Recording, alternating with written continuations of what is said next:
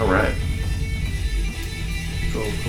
Yeah. Dude, you got your system going. Look at this. Dude, This I is know. your studio in my house. I know, it's pretty That's good. something awesome. I know, I was really thinking about it today, and I was all, it was really hitting me because I was like, man, my dreams are coming true. I'm finally doing what I want to do, that I have a passion in, and I just was tired of procrastinating and waiting for tomorrow to come and waiting for whatever opportunity to present itself. And I was like, man, I had a lot of stuff hit me, and I can't remember where I heard where it said be the creator of your own opportunities, and it made me want to be the creator of my own opportunities. So You know the saying that people say, as funny as that sounds, you got several different kind of people, and one of the things that people say is you got a go-getter. So in life, we want things. Sometimes they mean nothing. They're vanity, they're vain.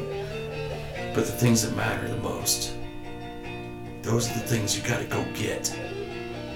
And that's what it means to be a go-getter. yeah, You know, very rarely things come to you in life, and they do. They just end up in your lap. Those are the times that life puts a smile on our face and we didn't have to work for where we're at. But otherwise, you want something. You want to get somewhere. You gotta go get it. You gotta go get there. And that means going through the process that it takes to get to that point. yeah, step by step. Dude. Don't be skipping steps. I remember when I first had my guitar strung, I told you I went to Monster Music. Dad just bought this guitar that I begging for, and it was $75. I didn't know anything about it. It was missing a string, and Dad wanted to make sure it worked. So he took me to this place on Nolan Road. We've passed it many times. It was called Monster Music. He strung my guitar for me.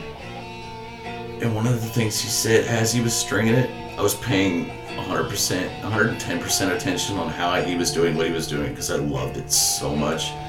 While he was doing it, he said, you know, it's gonna be crazy. It's gonna be cool. It's gonna be good when you get to start sounding like the people you like to listen to. Yeah.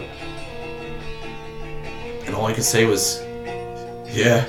And now I kind of do. Yeah. I say kinda because I love to play, but I'm not the kind of person to say, oh yeah, I'm a badass on the guitar, because then I feel like I'm this. It'd be your ego taking over or something. I'm being rude. I'm being disrespectful to the thing that I love. Mm-hmm. So if somebody asks me if I'm good, the only thing that comes to mind and the thing that I say is, I'll let you decide.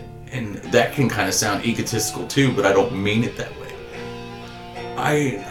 I don't ever see myself as a good enough guitarist. Like, I'll be playing and You there'll only be gotta be times- good enough for yourself, really, Yeah, and like because anybody that can take appreciation and out of it will get it. It's just like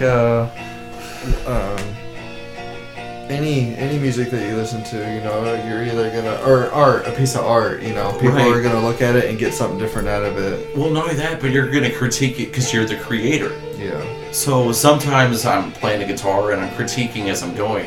As a result, my music comes out tried and choppy.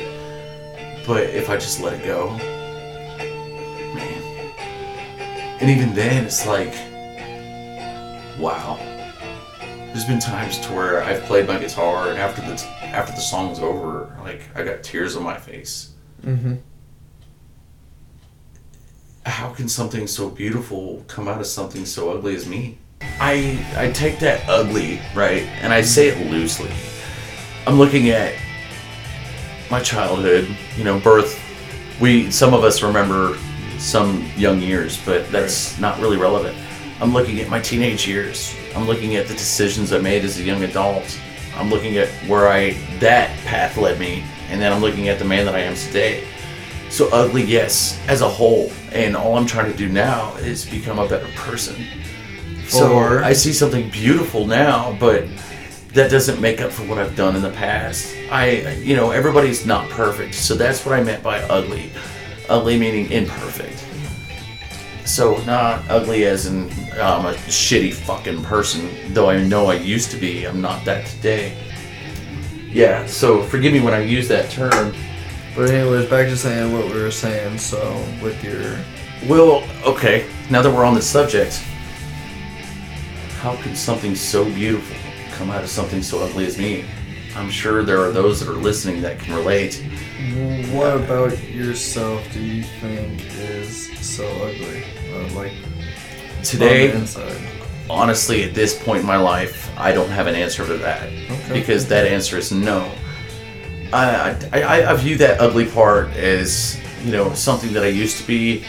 And once again, there were things like that coming out of me at that time in my life. So that saying still kind of stands. However, because I've progressed as a man and a human being, that ugly obviously has become a less for me, and the beautiful has become a more. I am truly happy with the person that I am today, and I want to continue to make myself, for me, proud. And I mean that in the most well way possible. Doing what I'm supposed to do, hold a job, pay my bills, live my own life. I mean, like I said, for the first time in my life, I've got 2 vehicles, a place to live, a girlfriend that loves me, and I'm able to support everything. Feels good. But there's room for improvement. I'm already looking for a house. I want to get a loan for a house. I want to make sure that I have the down payment for a house. I'm building my credit. I'm paying my credit card bills off now. I'm looking to the future. I've got a 3-year plan. I've got a 5-year plan. I've got a place where I'd like to be in 10 years. But honestly, in my mind, that's a little too far to plan for. I didn't used to do that. I used to be the guy that says I live in the moment. Because that's cool to say. Yeah. It's cool to do. But really, what does the moment do for you? It's automatically, a decision. What do those choices make? You make choices, but choices make. They determine where you end up. That's what they make. Yeah. So we have to think about what we're thinking about. We have to choose carefully. Even when it feels good, be careful. The heart can be the most perfect, most pure way to go, like music, for instance. But the heart can be also most deceptive, especially in those times to where you're just lost in the moment and you're, in a group of people, you've had a few to drink, and this beautiful woman walks up to you.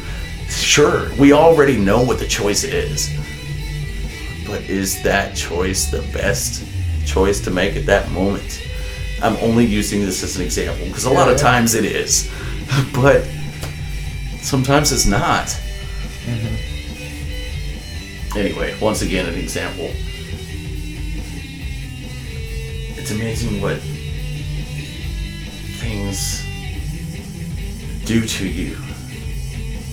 Things can stay the same in your life for so long, and you're so used to the way that things are going, and all of a sudden something comes up and it changes your path forever. And at first it feels wrong, it feels weird, it feels uncomfortable, and you're unsure about yourself. You lose confidence in life, and then you realize that's what it took for me to grow up. Or maybe you were on that path, but maybe it was time to... You gotta learn from the mistake. Absolutely. Yeah. It was time to change course. It diverted you in such a way to come in contact with what you needed to move forward in your life. Right. That is something that we at first are scared of and are unsure, but those are the moments in life we should be most thankful for. Once again, it's those choices that are made at that moment that determine how we're going to handle that situation, and it can either destroy us or we can grow from it. Yeah, so that's what's interesting about like what I do and helping people understand their past and what they've been through isn't as bad as what some things seem to be, because in the moment some things are overwhelming, especially if it makes us angry, sad, or guilty, conflict, hurt, stuff like that, it's 5 negative emotions that will sweep under the rug and we will avoid for many years, and then they boil over because they stack and stack and stack, and we just get tired of it, and all the little things that just build up and make us angry on a day-to-day basis that you throw under the rug. And if you don't learn how to process it and deal with it in the moment, then it, like I said, it continues to add up. But when I went through my therapy with timeline therapy and stuff with Mike Vanderplas and Nicholas Williams, I give credit to them because they changed my life dramatically, and just great coaches, and they teach their masters in neuro-linguistic programming, and I'm sure other things as well, but what I went there for was just to get my practitioners and the coaching, hypnotherapy, timeline therapy, and the coaching. And so what they helped me change my perspective of the whole world and other people's view of the world, and understanding my own energy, and my own energy and other people's energy, and it helped me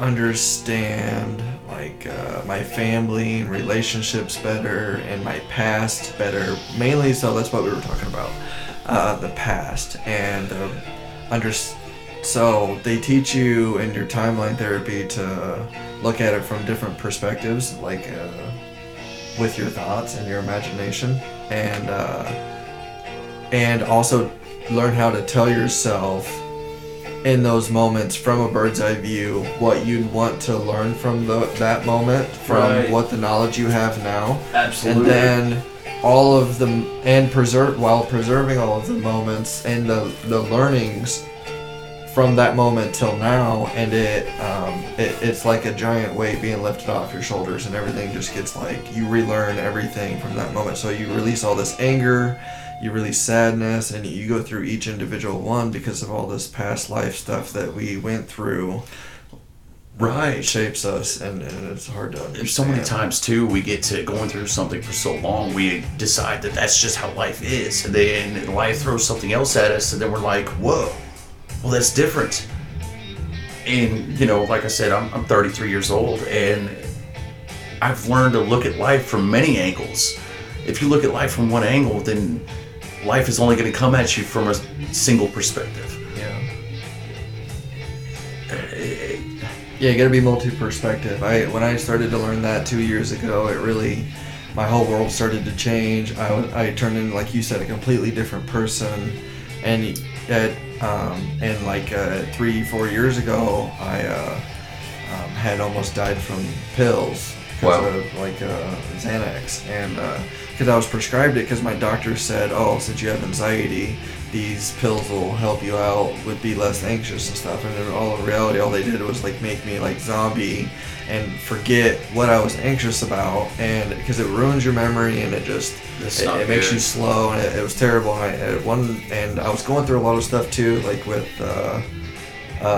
custody of my child and stuff like that, and sadly I still am. But anyways, almost died from the pills, learned from it, and now growing from that, luckily I had a girlfriend at the time that really appreciated me and took care of me while I almost died, and she didn't call the cops or anything, so it was I really appreciated that, she took care of me and didn't involve the court. So that absolutely. Well, that meant that she had enough care for you to be there for you, and to know that it would be more difficult for you if she got anybody else involved. Yeah, and then my mess kind of turns into my message, so then I know.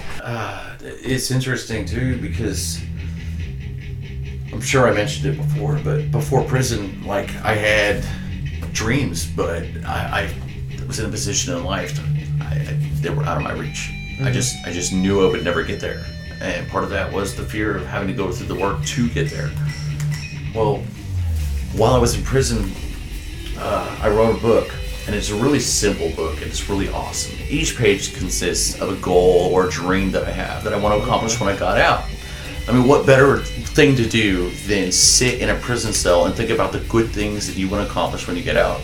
Some things you used to do. Time to think about it. Right, and some things you've never done that you wished you could have. So I did that. We'll talk about this more probably on another episode, but it's a goodness, I'm at a loss for words. Anyway, it's something that I came up with in a prayer, and we'll go further through that, like I said in the other episode. But it's called "Be Strong, Be Willing, Be Ready." I could run with that right now, but I just want you to think about that statement before I have a chance to explain it. And we were also talking about life's changes, life's bones that they throw at us, and the angles and things to which our lives have to turn in order to make us the people that we are today. Something I came up with. I actually could be lying when I say that. I'm not sure if I'm the original author of this or not. Anyway, the quote is, "Blessed are the flexible, for they shall bend and not break." I pause for a moment just because that's something else I'd like you to think about. It takes time to process things. Man, absolutely. So I'm just going to read a few of these goals that I had. Here's the intro. This is very important, I think. Once again, I'm only going to read a couple of the entries, but it's amazing. Anyway, without description. Since I've been in prison, I have a lot of time to think. A lot of time to think about my future and the things that I want to accomplish.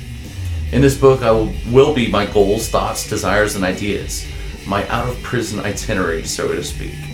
A bucket list of sorts. And then I said a prayer. It says, I pray and ask God to bless the things that go into this book, big and small, and that His hand will be in the working of it all. Amen. You know, it's crazy. One of the first entries, I won't read the whole thing, it's not necessary. I accumulated a lot of debt. I said, hey, if you let me borrow this money, I'll pay it back. Yeah. How many times have we said that? More than enough. Right. I'm So sure once again, enough said. But my goal is to make sure that I make good on those debts. And I promise you, I've already started. Yeah. Boy, is it a good feeling. I'm the same way. I got a few debts that I'm still working on paying off myself. All right, here's a good one. Remind you, here I am in prison. I spent a little over 4 years in incarceration. And this is just one of those things I was thinking about. You want to talk about love, power, energy? Well, just think about this for a moment. I took trumpet lessons as a child. I took these lessons with my dad's trumpet. One day as I was playing his trumpet at home, I got frustrated and then angry. Then I proceeded to bash the bell of his trumpet into the floor. Today, it still plays, but the bell is kinked pretty badly. I was probably 10 years old when I did this. I will be 31 when I get out. So I probably wrote this. None of these have dates. It wasn't necessary. I was probably 29, maybe 30 years old when I wrote this. And the last thing I said was, I want to take his trumpet, have it repaired, gift wrapped it, and give it back to him in perfect condition. And then I basically put a bottom note. I can't wait to see his face. My dad, he played trumpet in high school and through college, and he bought a trumpet and he had it dipped in silver, right? His classmates all had brass or gold-plated trumpets. He decided to have his dipped in silver. I think it's cool. I like the look of it. I can see why he did it. My dad's never been kind of a gold guy like myself. But he prized that thing. And my dad, he used to play it pretty often when I was a kid. And after I did that, he may have picked it up twice since then. And I've had it appraised, and I've wanted to get it done. And I told him about this dream, and I decided to go through the process with him. And I think that was even more special than just gift wrapping his trumpet back perfect. His trumpet's not repaired yet. but he knows where my heart is, and I've been honest with him about it, and I apologized. And that was one of the moments my dad and I had after prison that brought us back to closer than we ever were. It was too much to repair. It's not to the point it can't be, but I didn't have the $750 it was going to cost to replace his belt. No, not replace it, but to have it recast. And anyway, man, whew. Yeah, sometimes we gotta ask for help from people we don't want to ask for help from. Right. And it's the hardest lesson to learn, but it's the lesson that we gotta learn that helps us make the decisions in the future that we need to make to not have to ask for or put ourselves in that situation again. Sure. Something I discussed with you earlier was the fact that I finally graduated high school with my GED. And I'm going to make this even more brief than the first. In 2017, I completed and passed the HiSET test, the high school high school equivalency test, formerly known as the GED. I did this in prison at the Farmington Correctional Center. I have none other than to thank God to thank for this. I want to find a place where I can create and order a class ring, one equipped with the year that I graduated and the place I did it with, and my birthstone. So I'm proud of it, and I don't care if my class ring says prison, Farmington Correctional Center. It's an accomplishment that I'll never forget, and I'm glad that I did, regardless of its location. The location's not. No, it's not relevant. It's the fact that I finally, for the first time, dedicated myself into doing something right, and it feels good. Yeah. Yeah. And it was also something that's going to help my life progress, like help me grow. Mm-hmm. You know. Cool.